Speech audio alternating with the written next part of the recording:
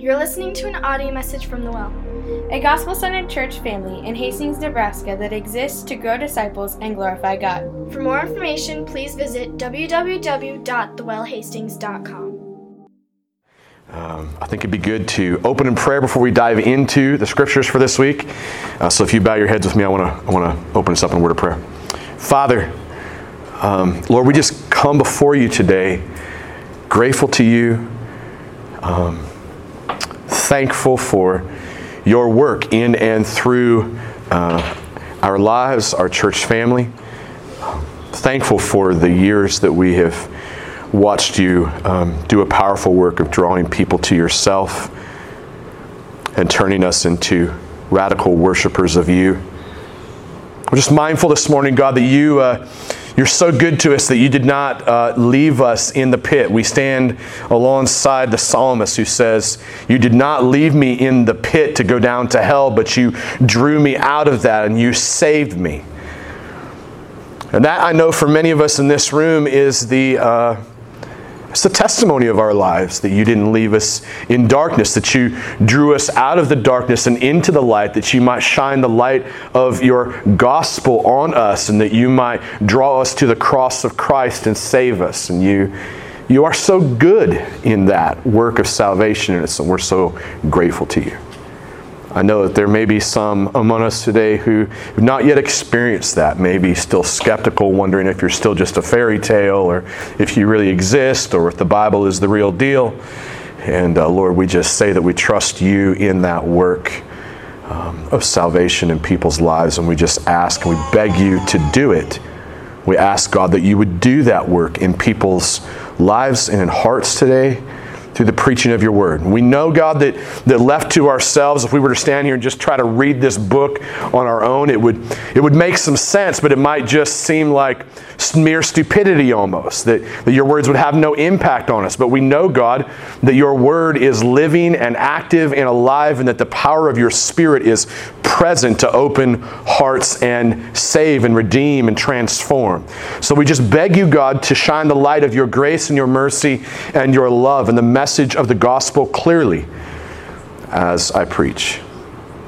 So Lord, we ask that you would do that work. We trust you to do it. In Jesus' name, amen. Amen. So hey guys, our mission and our vision here at the church is to be a gospel-centered church family of gospel communities that grow missionally engaged disciples who glorify God. That's our big, broad mission statement. I tried to help us out this week because over the last couple of weeks, as I get to this point where I say there's 3 words, right? 3 words. Everybody there? Ready? 3 words. One is gospel. Yeah, it's just timing. It's really all it is at this point, right? So you guys got it. You got it. You're good. It's just timing. So that first word is gospel. Gospel. Okay. I know I'm not leading well, am I? So that first word is gospel. Hey, there it is. Nice job. Second word is family. And the third word, mission. Gospel, family, mission. Those 3 words describe who we are. Those are the 3 words that we would say we want to focus on. They're our values. It's what kind of makes up who we are. When you meet us as a church family, you hear these 3 words, and you don't just hear those 3 words like lip service. I pray that you see it in action throughout our church family. And that's really one of the big reasons for this sermon series that we are in. Because for us, our mission and our vision is rooted and really inspired by what we've seen God doing in and through the life and the death and the resurrection and the ministry of Jesus as he walked this earth. As we examine that story all throughout the Gospels, we're inspired by that. And it motivates us and drives us. And so who we say we want to be and who we therefore intend to be is rooted there in the Scriptures, in that picture, but also in the picture of the Holy Spirit doing His work in and through the early church throughout the book of Acts. And so our plan over the summer was to do 6-week sermon series called The People of the Well. This is week 3 of that sermon series, and then we'll take that break over the summer for those other guys to come in and preach, and then when we come back in August, we'll resume this series and preach the second half or the next 3 weeks of this series. And this first 3 weeks have been based on Acts chapter 2, verses 42 through 47. And then when we come back to that second half, the last 3 weeks in August, we're going to focus on John chapter 4 as we look at Jesus' interaction with the woman at the well. And so a little bit of backstory just to remind us of where we've been and kind of who we are. And for those of you that may be new with us this morning, we started this church, we started planting the well in August of 2012 in our living room. My wife Christy and I and our kids started the well with, I think it was like 2 other adults and... was it 2 other adults? 4 other adults. I'm sorry, I'm just doing the math in my head as I'm remembering. It was 4 other adults and 3 other kids. And what we did was we just began by meeting in our home, as well as local parks and local pubs and coffee shops and different places like that. And our purpose during that time was to study God's Word together, was to share life together and encourage one another and worship together, and to really discover what God was speaking to us in and through His Word by the power of His Spirit. And by God's grace, those early meetings in our living room basically became like the launching point for our church. And it really became the launching point for the mission and the vision of the well over the next few years. And one of the most difficult pieces for us, I think, as a church family, has been what we're going to talk about today. When we talk about our mission and vision for who we want to be at the well, the final piece of what we talk about is we talk about wanting to grow missionally engaged disciples who glorify God. This has been, I think, one of the hardest pieces to flesh out as a church family, and to see that multiply over the years. So this week what we're going to do is we're going to take a look again at Acts 2, 42 through 47. We're going to focus specifically and mainly on verse 47. And what we're going to do is, as we look at that final verse of this passage, we're going to ask, like, what does it look like? What does it look like when people actually grow as missionally engaged disciples who glorify God? Like, what does this look like for us so that we might have a place to root what we say and who we want to become? And so take a look at Acts 2:42 through 47 real quick. Let me read it. Luke says, "And they devoted themselves to the apostles' teaching and the fellowship, to the breaking of bread and the prayers. And awe came upon every soul, and many wonders and signs were being done through the apostles. And all who believed were together and had all things in common. They were selling their possessions and belongings and distributing the proceeds to all as any had need. And day by day, attending the temple together and breaking bread in their homes, they received their food with glad and generous hearts, praising God and having favor with all the people. And the Lord added to their number day by day those who were being saved." So what's happening in this passage? First question we should ask whenever we arrive at the passage. It's not necessarily how do I feel about it, or what do I think about it, or what did somebody say about it. The first question we got to ask is, like, what's happening in this passage? And over the last few weeks, as we've studied this thing out, we've learned that the people of the early church, by God's grace and through the power of the Holy Spirit at work in them, these people in the early church, they were a devoted people. They were an awestruck people. They were united. They were generous. They were a family of gospel communities, really, who gathered consistently in large group gatherings and in small group gatherings while praising God gladly. They were glad to praise God together, glad to be together. And that seeped out of them as you encountered them. They were devoted to the Word of God. They were devoted to fellowship, to celebrating the Lord's Supper, to sharing meals together, and to prayer. This is what they were wholeheartedly committed and devoted to. Begs the question for us, what do we have ourselves devoted to? Personally, individually, each of us? If people were to examine your life, what would they say you are the most devoted to? For these people in the early church, their hearts and their minds were fixated on the awesomeness of God. And they fought for unity, right? Like unity was a pretty big deal to them, and so they fought for that, and it became a descriptor of who they were, that this was a united group of people who were headed in the same direction. You could see that unity making its way out in their lives through their generosity towards one another, and their love of God and love for one another, and their love for people in their community. This was obvious to all who saw them.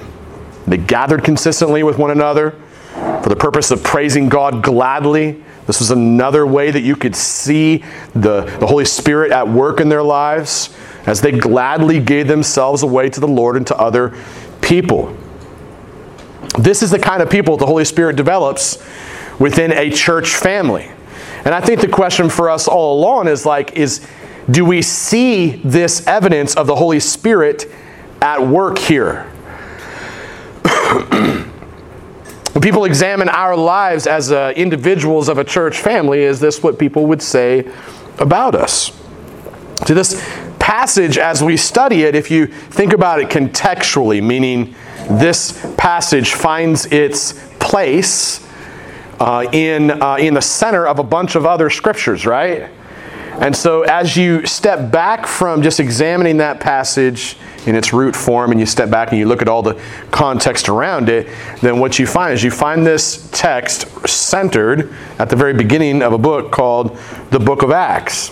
It's called the Book of Acts because all throughout the Book of Acts, the author, Luke, what he's describing is the acts of the Holy Spirit. So think about this. The acts of the Holy Spirit. The activity of the Holy Spirit at work through the apostles and the early church. That's the big theme of the book of Acts. And so as you study it, you keep that in mind and you say, okay, so what I'm seeing here when I see this person do this thing, or when I see that group of people do these things, what Luke is wanting to drive home to us is, it's not about these people, it's really about God and His powerful work in a group of people. And so what you're seeing when we see these descriptors is you're actually seeing the Holy Spirit making God famous. It's the Holy Spirit drawing attention to Himself and making Himself famous.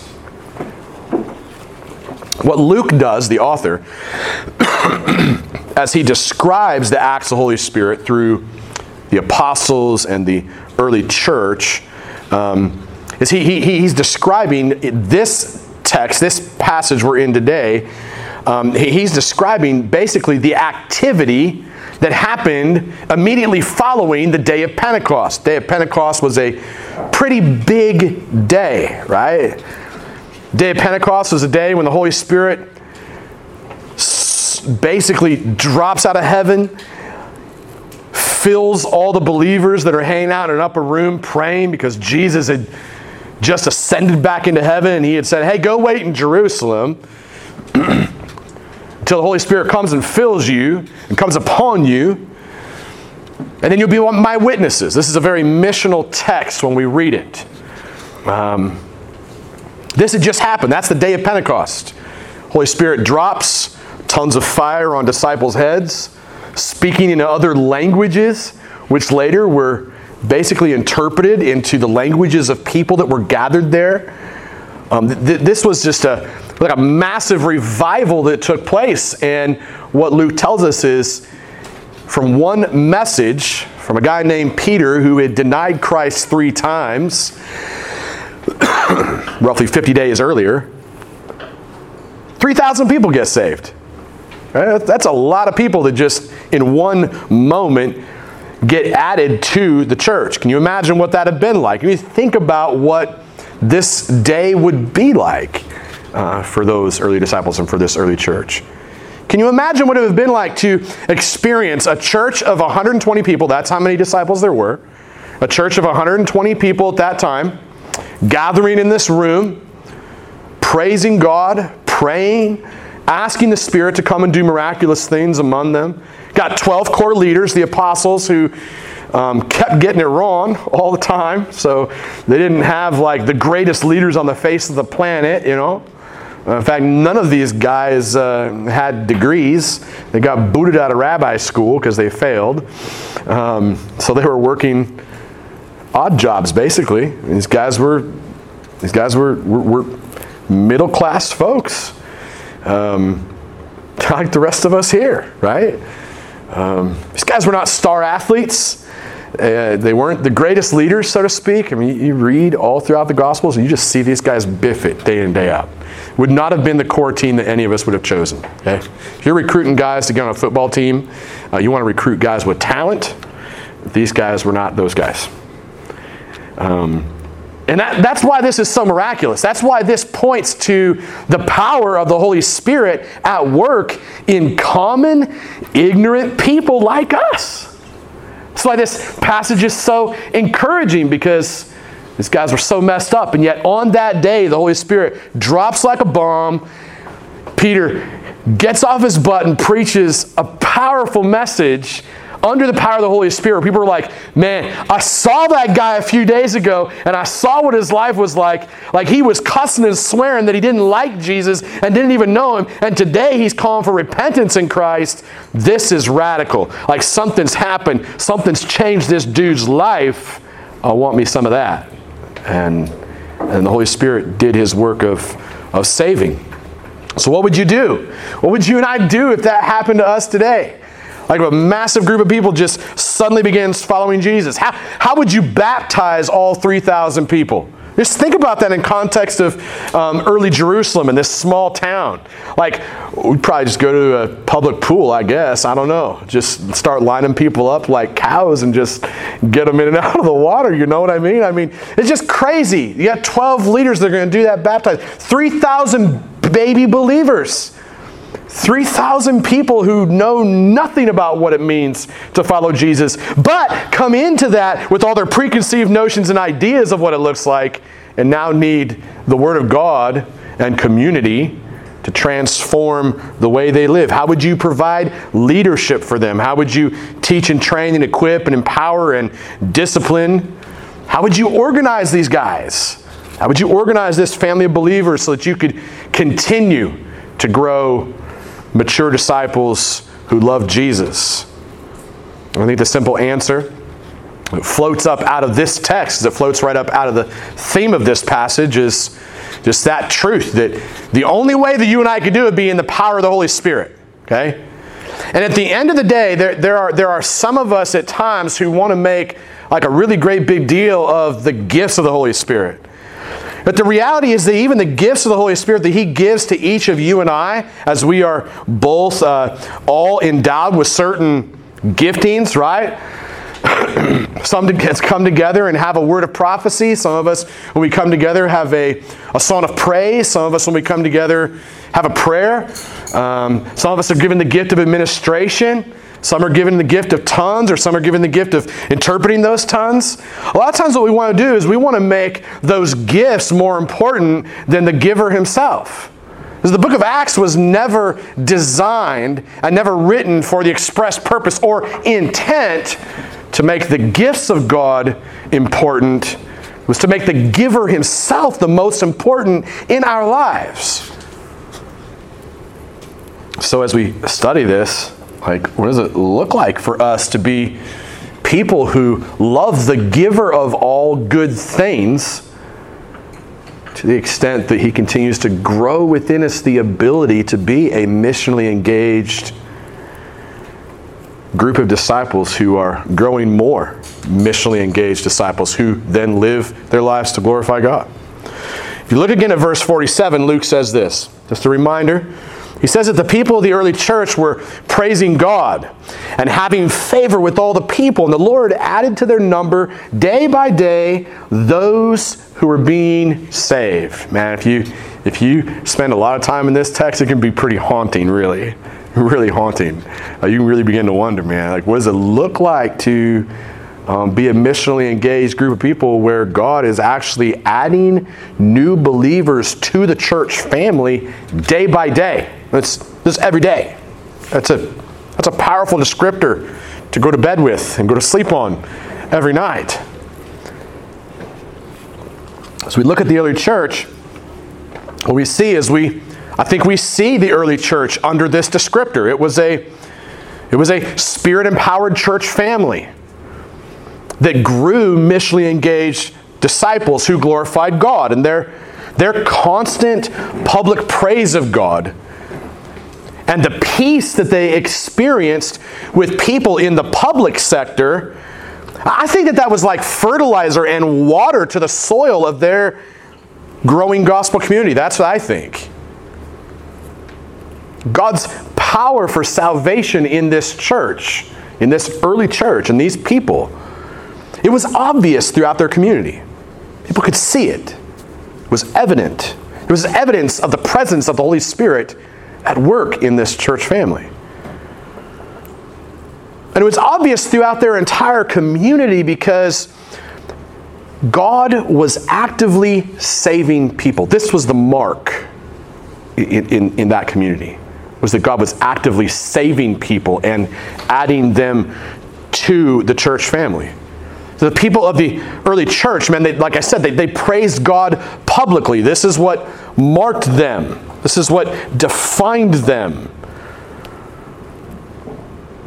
They lived at peace. They lived in favor with people in that community. They experienced the radical power of salvation daily. Let's break this down a little bit. Number one, people of the early church, they praised God publicly. This was a defining characteristic of the people of the early church. Like, they weren't defined by the rules of a social club. They were defined by their public praise of God. Their badge of honor. Okay? Think about it like badges. We all love to wear badges of honor, right? I used to be in Taekwondo when I was younger. Some of my badges of honor were my trophies or my medals or my different ranking belts, right? Those are badges of honor for me in Taekwondo. The badge of honor in the early church wasn't the size of their buildings, wasn't the number of their ministry programs, wasn't the quality of their music teams or the likableness of their preachers or the subculture of people that they came from that made that subculture of people feel so comfortable when they walked in the door. These weren't their badges of honor. Their badge of honor was the way that they praised God publicly. These people in the early church, they weren't known for their political alignment or their fight against all things unholy in their public square. They were known for their public praise of God. Let me just ask you now. In your public relationships with people, what are you known for? Are you known for your public praise of God? Or is this the only place where you praise God? Are you known for your public praise of God? What kinds of things in your life might be barriers for being known as a person who publicly praises Him? Is it your frustration with life? Is it your frustration with not having things that maybe you wanted? Your preoccupation with chasing certain pursuits?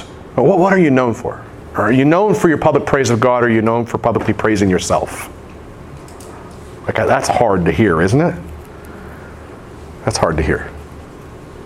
What are you publicly known for? This portion of text for us is part of the reason why we believe that the people of the well will become a gospel-centered church family of gospel communities who grow missionally engaged disciples.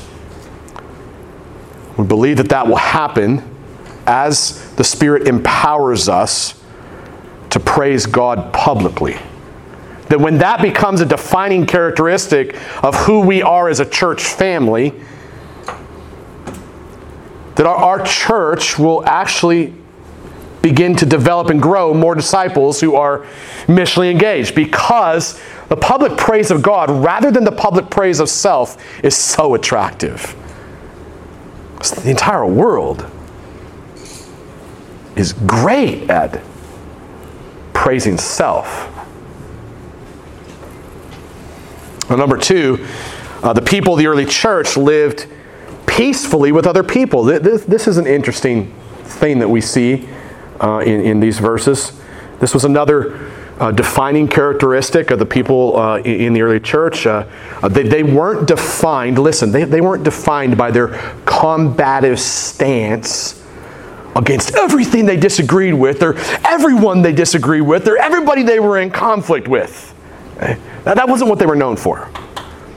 They were actually known because they lived peaceably and peacefully or favorably with other people. They weren't out picking theological fights with everyone on every social media street corner.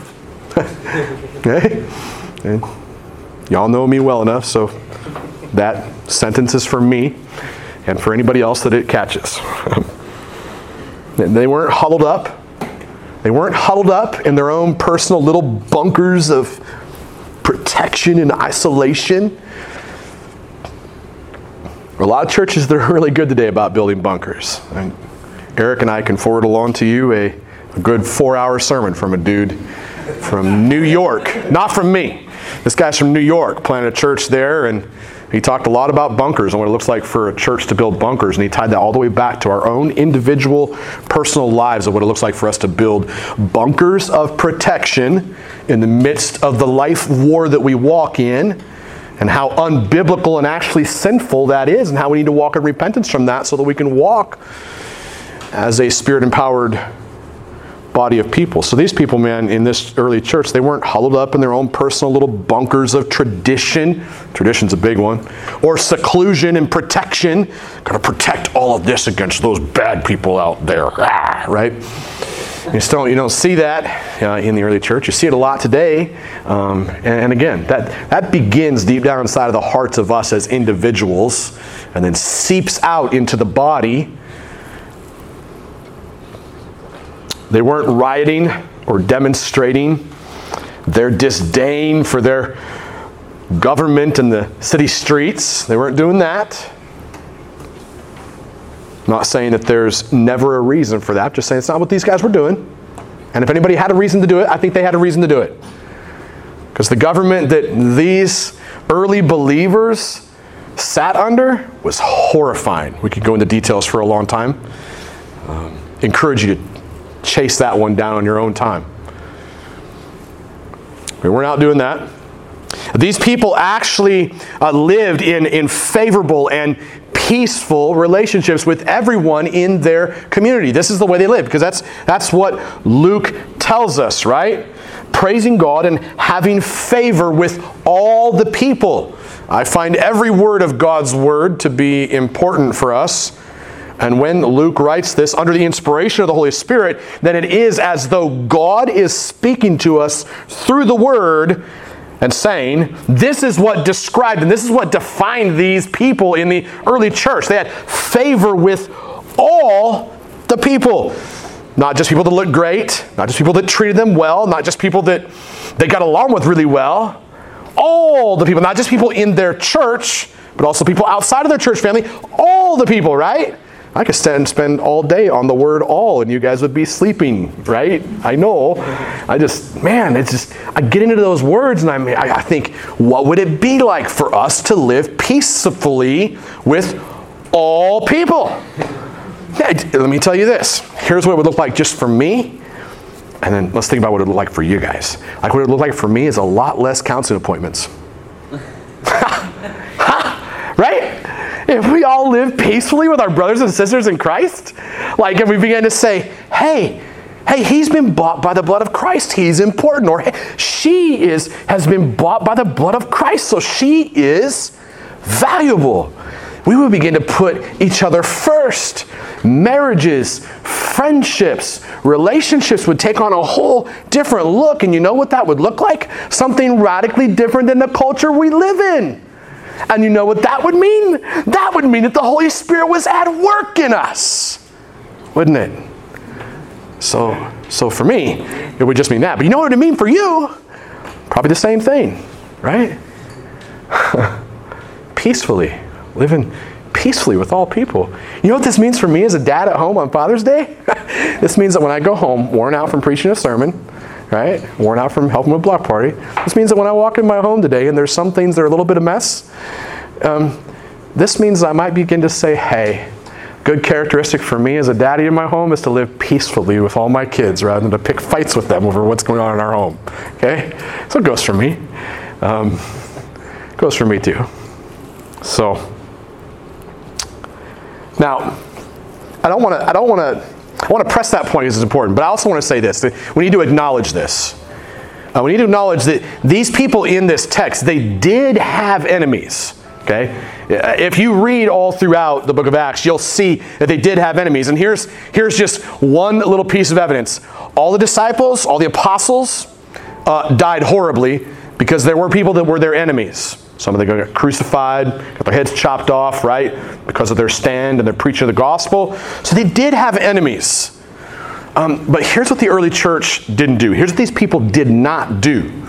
They didn't have enemies because they were antagonistic. And I think that's really key for us in the church as believers.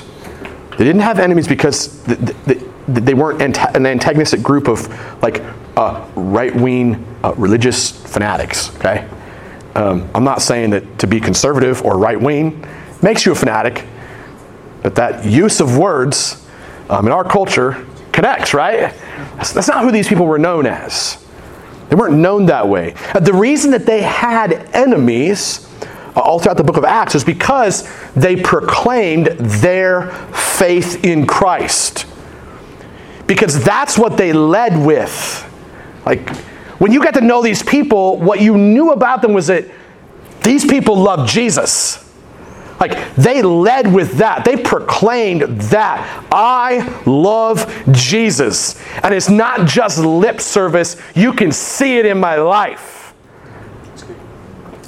Like, that's what you see. And they didn't do this on their own. They could have never done it on their own. You and I can't do this on our own. This was happening because the power of the Holy Spirit was at work in each of them. That's what they led with. I love Jesus. They proclaimed that. They praised God publicly. That's what they led with.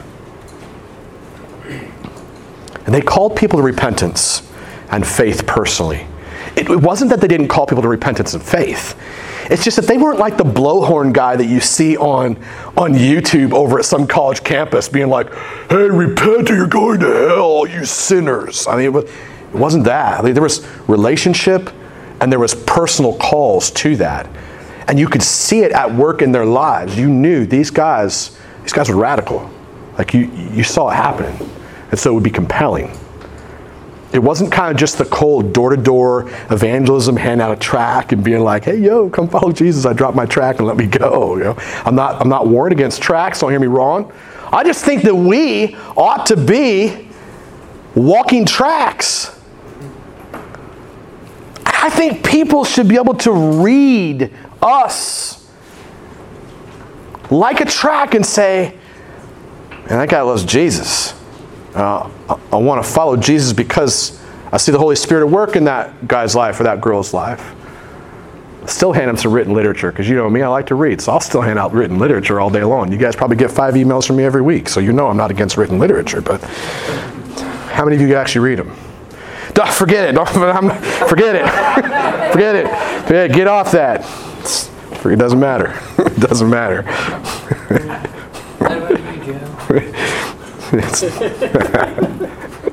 Now the people of the early church, man, they lived in peace with all people, and I think they did that because of their radical commitment to living out the gospel in the context of personal holiness, public praise, and community welfare. Like, they weren't afraid to call people to repentance by their public preaching. And again, it was backed up by an obvious love for God and for other people as well.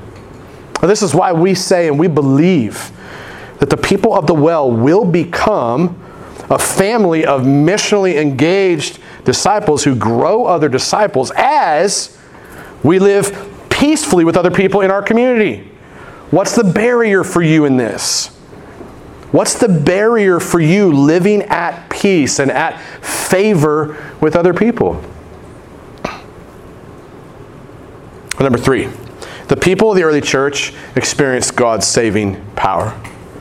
People of the early church experienced God's saving power. And this, in my opinion, man, this is I think is the crowning characteristic of God's grace at work among the people of God who give themselves wholeheartedly to God and to others as missionally engaged disciples.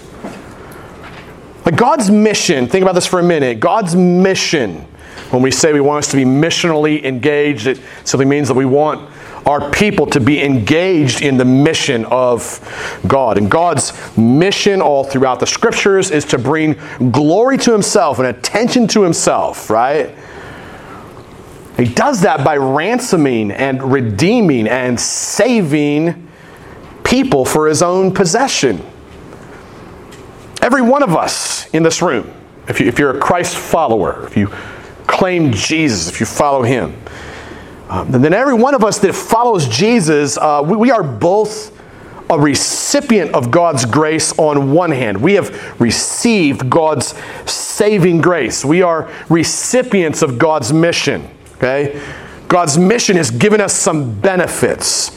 Because as God sent Jesus, then as He sent the Spirit, and then as He sent others to preach that message to us, we are recipients of God's mission to save us. But we are also, on the other hand, stewards and co-laborers of that mission. Like, as soon as you hear the gospel message and you begin following Jesus and you get saved and become part of the church, as soon as that happens, you don't get saved to go sit in your own little cocoon and follow Jesus all by yourself. You get saved into a community. Prove it in the text. It is good, isn't it? Prove it in the text, though, right? That's what everybody should be saying to me. Joe, prove it in the text. Because I know a lot of you guys, you hear me rant and rave about this all the time. Like, you can't follow Jesus all by yourself. There's no Lone Ranger Christians. Really? Show me in the Bible, because God's Bible, that's authoritative. Like, the pastor, only authoritative to a certain extent, right? But God's Word, authoritative. So let's look at it. Go back to verse 47. The Lord added to their number. Let me just ask you this. When it says the Lord added to their number, who's the there? Well, it's not the closet where somebody gets to walk all by themselves now, is it? There's a there, meaning there's people. Okay? And it doesn't just stop there either. This is day by day. Okay? We've covered that. Those who are being saved. So the people that were added to the there number, which grew the number of the church, they were actually saved. These weren't nominal Christians. These weren't pretend Christians. These weren't just people that were like, hey, I believe in Jesus as my Savior. These were people that were actually saved and became part of the family of the church. I think this is the reason that I say that every one of us who follows Christ is both a recipient and the benefits of God's mission, as well as a steward or co-laborer in God's mission. We not only receive the benefits, but we also are co-laborers in that. As soon as you and I get saved to become part of the family of the church, we don't just stay in this consuming benefits, give to me, serve me, I need, right? We don't just stay there. That's part of who we are because we are needy people, right? But that's not it. That's only half the picture. The other half the picture is that we are then called to live out that same mission in other people's lives. So it's both a consuming, receiving benefits, as well as a investing and contributing and giving oneself away wholeheartedly for the sake of others and the gospel. Now, this is the reason that passages like Matthew 28:18 through 20, Mark 16:15 through 18, Luke 19:9 and 10, Luke 24:46 through 49, Acts 1:8. So why those passages that explicitly command our continued engagement in God's mission are so vital to the health of a missionally engaged church. These passages are so vital to the health of missionally engaged disciples. So you apply those passages corporately as a group of people, but you also need to apply these passages individually as somebody who is a part of that group. I encourage you guys to go and look at those passages and apply them to yourself and see where you're at on that whole consumeristic and contributor scale. There should be a balance there, and this is a work of the Spirit. Just ask Him to help you get to a place to where you are both a contributor and a consumer. And people of the early church, as we've read in this text, man, they experienced numerical growth on a scale that I think would be staggering for us today. It wasn't that these people in the early church sat at a revival meeting and then just walked forward and filled out a card. I trusted Jesus today, and prayed with somebody, and then the following week went back to doing the same old thing, and the runners of that meeting went back and celebrated 3,000 salvations. It was that they actually saw these people in community. It was just one of the main aspects, right? Saw them in community. For us, this would have been a staggering. It didn't happen because these guys were so good at their strategic evangelism.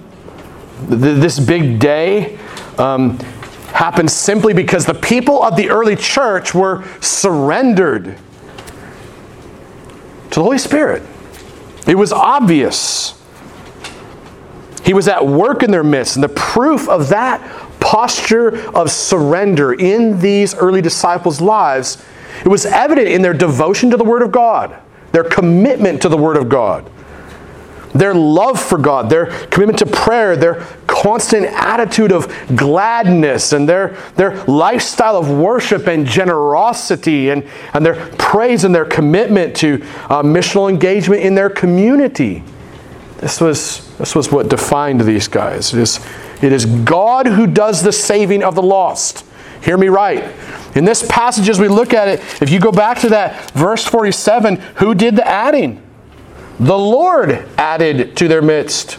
It doesn't say pastor so-and-so added to their midst, or deacon so-and-so, or elder so-and-so, or leader so-and-so. It tells us that Peter preached a message back up here. But the one that did the adding was God Himself, because God is the one who adds. So anytime we look around us and we go, man, God, are you going to add people to our church family? I think that's who we have to ask. We have to say, God, please save people and add them to our church family. I've said this a number of times. Every time I step in the pulpit to preach God's Word, I'm begging God to save people. And I'm believing that through that message, He will save people. Which then, in a reverse order, causes me to take this job seriously. It goes for all of us, from greeting at the back door, to setting coffee out, to setting up church here, to doing a block party, right? All the things that we do together as the family of God are serious things. Life or death eternal is on the line. Why? Because God is adding to the church daily. By God's grace, we've seen 30 plus, almost 40 baptisms in our church family in the last 4 or 5 years. This is God at work among us. Right? Thank God it wasn't 3,000. We wouldn't know what to do with ourselves. It's hard enough for us with 50, right? So we can see God's hand at work. We can see the Holy Spirit doing His thing among us. And we can live in that joy. It's God who does the saving of lost people. And when He saves lost people, He saves them to become maturing and growing members of the family of the local church, where they can live their lives where you and I can live our lives as authentic expressions of worship towards God in front of an unbelieving world, so that other lost people then would be called or invited to repentance and salvation and faith in Christ as recipients of God's mission through the power of the Holy Spirit actively at work among His people. That's like a Pauline run-on sentence, isn't it? This is why we believe that the people of the well will become a family of missionally engaged disciples who grow their disciples as we experience God's saving power together. So three takeaways, right, today? 3 takeaways. Praise God publicly, live peacefully, and experience the salvation of God at work among us. How is this helpful to us? I pray that the Holy Spirit uses some of what I preached this morning already to be very helpful. I want to give us 3 points that I think just naturally flow out of the other 3 points. It's a way of just continuing to drive the same points home. I'll confess that from the get-go. The first 3 points that came out of the text seemed to make so much sense to me that I just thought, well, we'll just rework them and try to apply it to us, right? So number one helpful point for us. Praise God publicly. Wow, praise God. I'm being a smart aleck on purpose, so you guys know. Praise God publicly. Like, listen. That when you think about barriers to praising God publicly, this is something we have to talk about and think about as people. Like, what is the barrier? Like, thanks, Joe, for preaching and telling us all about what the early church did. I want to be just like them, so let me just hang that heavy weight on my shoulder and walk out the door. I don't want that for us. I want us to think about some of the barriers that stop us from living that way, from praising God publicly. So think about it this way. Like, the things that we do publicly or externally, you could say, I think they're heavily influenced by what's happening internally, or what's happening privately in our lives. If you and I live private lives or internal lives that are filled with conflict and selfishness and self-loathing and isolation or individualism, then the reality is that our public lives will be saturated with self-praise. On the other hand, if our private lives are filled to the brim, filled to overflowing, if you and I internally, if us corporately as a church family, if we are internally filled up to the brim with these things: awe towards God, love of God, focused attention on God, commitment to the family of God, a consistent devotion to the Word of God, and a deep love for our neighbor, and how about this? A deep love for our enemies. What if we just took that one just for a second? Who do you got in this room that's your enemy?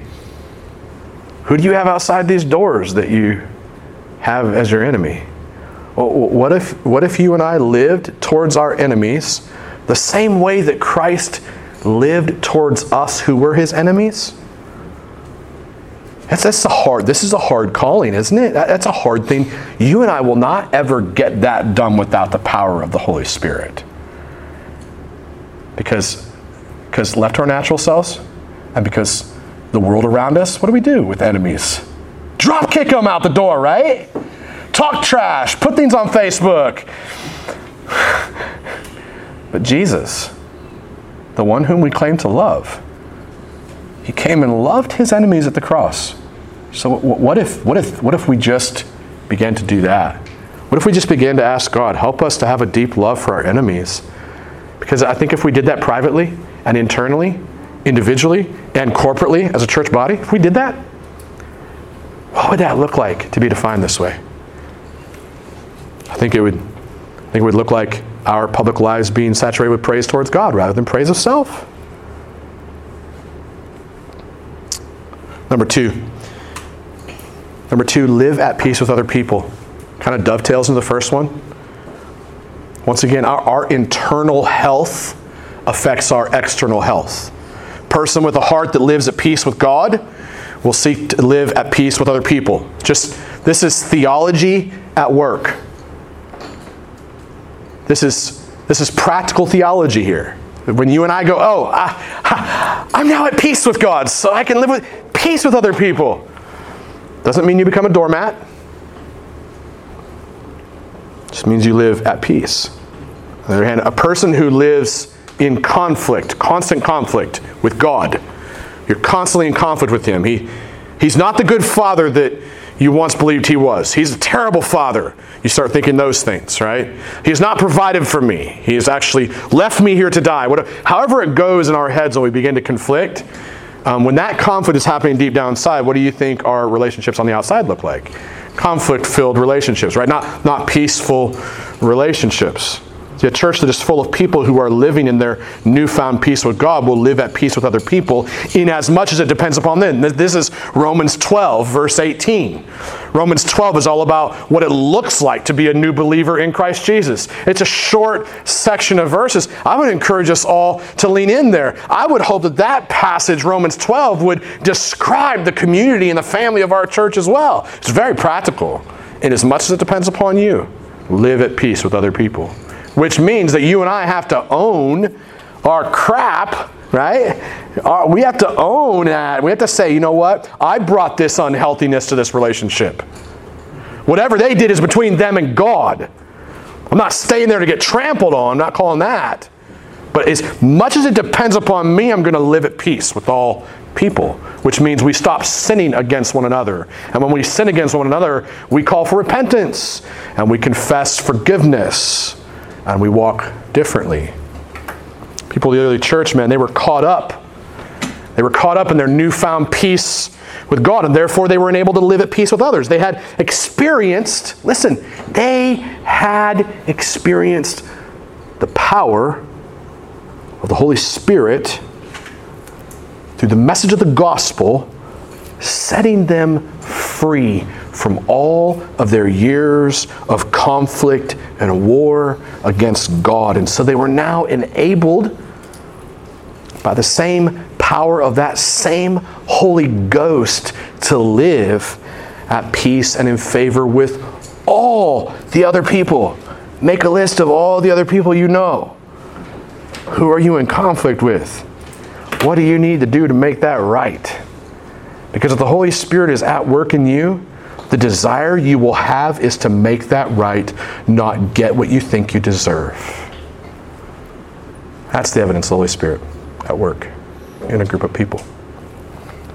Number 3, and lastly, I would say this: experience the power of salvation. I use those words intentionally.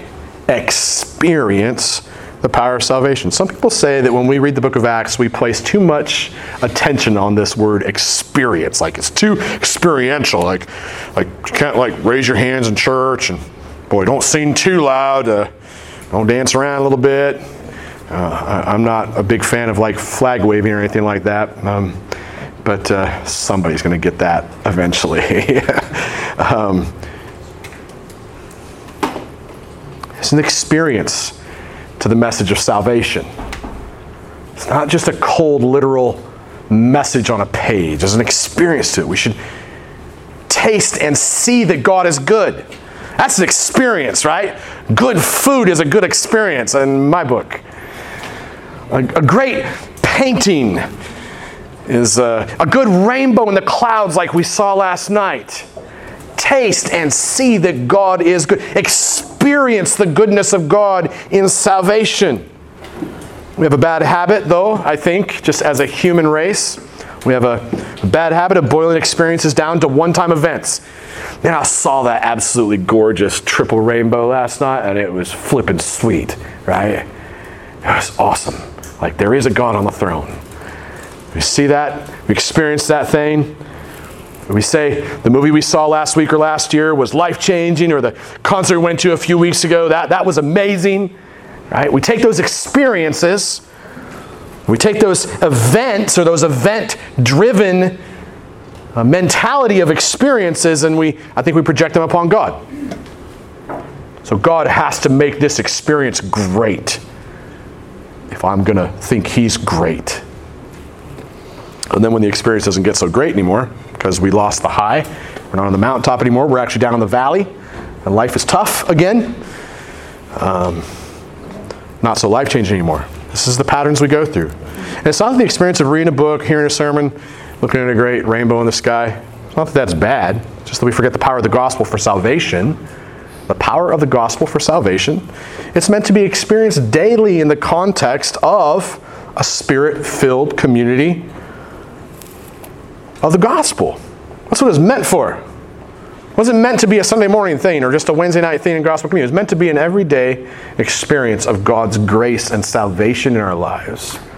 That song we sang earlier, Redeemed. If you notice the way that song is put together, we've sang this song for about a year now? Roughly, well, maybe a little less than a year.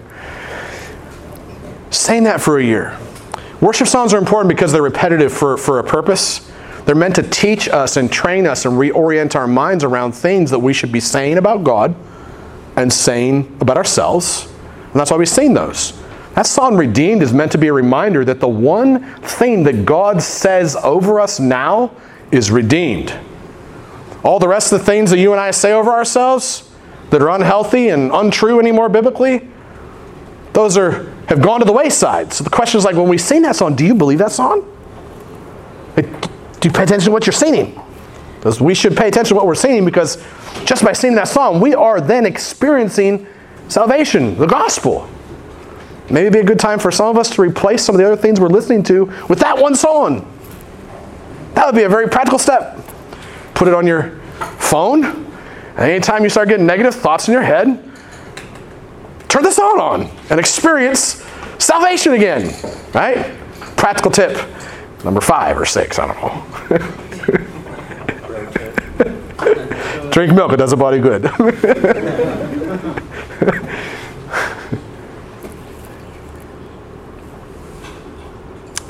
You and I need to experience the saving grace of God on a daily basis, the power of the gospel through the power of the Holy Spirit. And this is why we believe all these things. That's why we've been saying all these things. It's to help us understand how we will continue to grow, maturing, missionally engaged disciples of Jesus Christ. We know that the Holy Spirit is the one who gives the power. We know that without Him we are doomed. We know that. So that's why we say that we believe that this will happen as God does His work in us, right? And so my prayer for us has been this, as I wrap us up. My prayer has been that we would become that gospel-centered church family of gospel communities that grow missionally engaged disciples who glorify God. My prayer is that we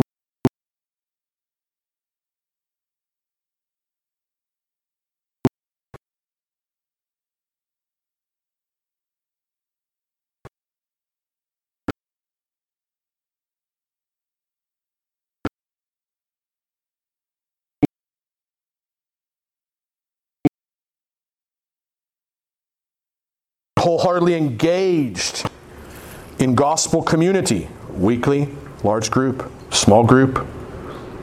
And that as we do that, that what would characterize those gatherings would be our praise, our glad and wholehearted praise, not our complaining, our glad and wholehearted praise of God publicly in those gatherings. That's what our gatherings should look like as the Spirit does His work in us. So what steps do you need to take as we wrap this up, right? What steps do you need to take to be a part of that kind of a church family? What barriers do you need to ask the Spirit of God to break through? Is it an issue of private and public praise for you? Is it an issue of living at peace with God and others for you? Or is it an issue of experiencing the power of salvation daily for you? See, my prayer for us is that we would hear this as a call or an invitation to join God in this mission of planting the well, so that we would become the people of the well. Gospel-centered church family of gospel communities that grow missionally engaged disciples who glorify God. 3 words. Gospel, family, mission. That's our hope for the people of the well. Let's pray.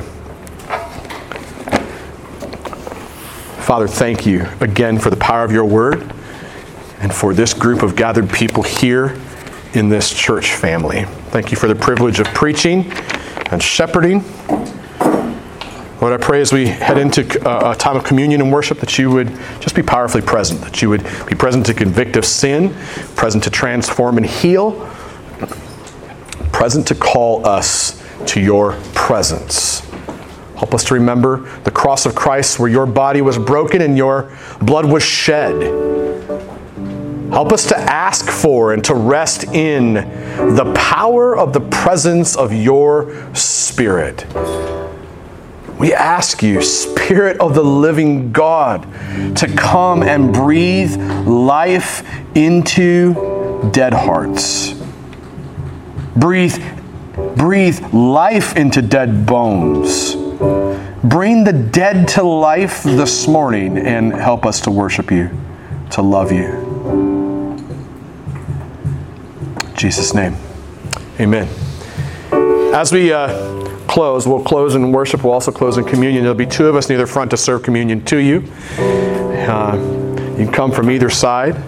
And this meal, as we do this meal is for believers. If you're here and you're a believer, we definitely invite you to join in this meal as we celebrate Christ and His work at the cross. If you're here and you're not a believer, you just never accepted Christ, never trusted Him, still skeptical, not sure, we'd say this meal is not for you yet because this meal is for people who have trusted in Christ. We don't want to develop or create like religious things that you must do to look right or something like that. And so if that's you, glad you're here, happy you're here, love to have you here. And this moment for you could be a moment where you're like, man, I do trust in Christ. I realize my wickedness, my sin, my failure, my sinfulness, right? I recognize that. I know that I can't save myself and change myself. Only Jesus can do that. I need Him. I'm trusting His work at the cross. As His body was broken, His blood was shed. And as He went to the tomb, and then the tomb was empty 3 days later, signifying the power that's now given to me so I can live a new life. If that's you believe that, then this meal's for you. Love to pray with you as you come. And so thanks for being here. Let's stand, let's worship, and let's take communion together. Thanks, guys. You're listening to an audio message from The Well, a gospel-centered church family in Hastings, Nebraska that exists to grow disciples and glorify God. For more information, please visit www.thewellhastings.com.